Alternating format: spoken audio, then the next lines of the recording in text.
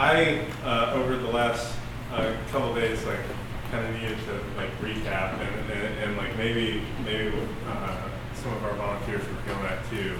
But it's amazing to me, and I didn't grow up in VBS, so this is pretty much my second or third VBS that I've even been a part of.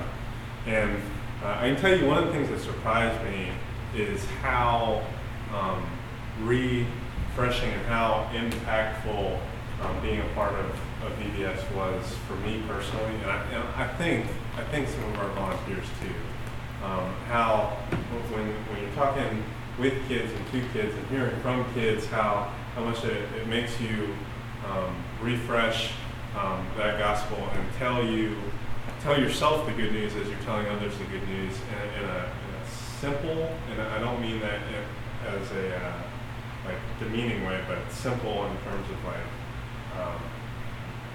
most basic, and to be able to tell that authentically, it also means that you grab a hold of a lot of those things yourself.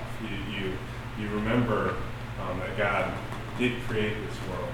He did create each and every one of us, created all the quirks and all the very special things about you.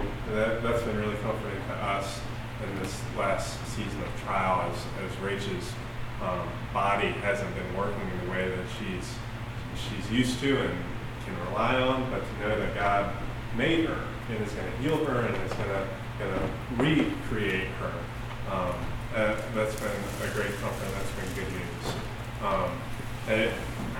It's interesting. On Friday night, we had that second part of the plan about sin, and it's amazing when you're trying to tell kids about sin, how that can be good news. You know, I think we so often assume and we so want to avoid it for ourselves, talking about sin, but how it's good news. And I think Nellie, when she was reading a part on this, said, you know, it's really comforting to know that I'm not the only one that messes up. I'm not the only one that puts space between me and God. I'm not the only one that puts space between others, my spouse, my friends, my family. I'm not the only one that puts space between me and how I want to be, or how I should be, or how God made me to be. And then, of course, that transformation piece, that by the cross, God has made a way to bring us back to Him. We had these awesome hand motions and body motions where we're walking away, and then God brings us back like this into an embrace. And it's simple and it's silly, and I had a good time doing it, and I hope there was not many photographs or video captured, but it was really powerful to be in a room full of people being silly, but also retelling this story together.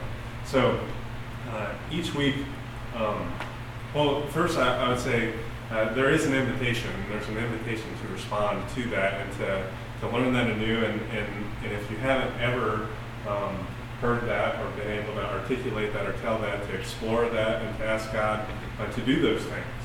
And then each week we kind of have something built into the shape of our time together, our liturgy, where we get to confess.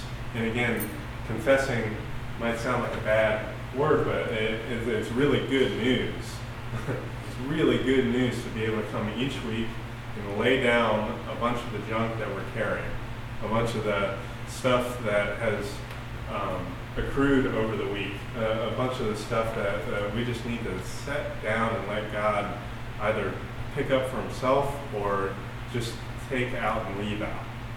And so I invite you right now to spend some time in quiet, to spend some time emptying your hands, emptying your hearts, and opening it up before God. A lot of that requires listening, because we spend all week talking, and we spend all week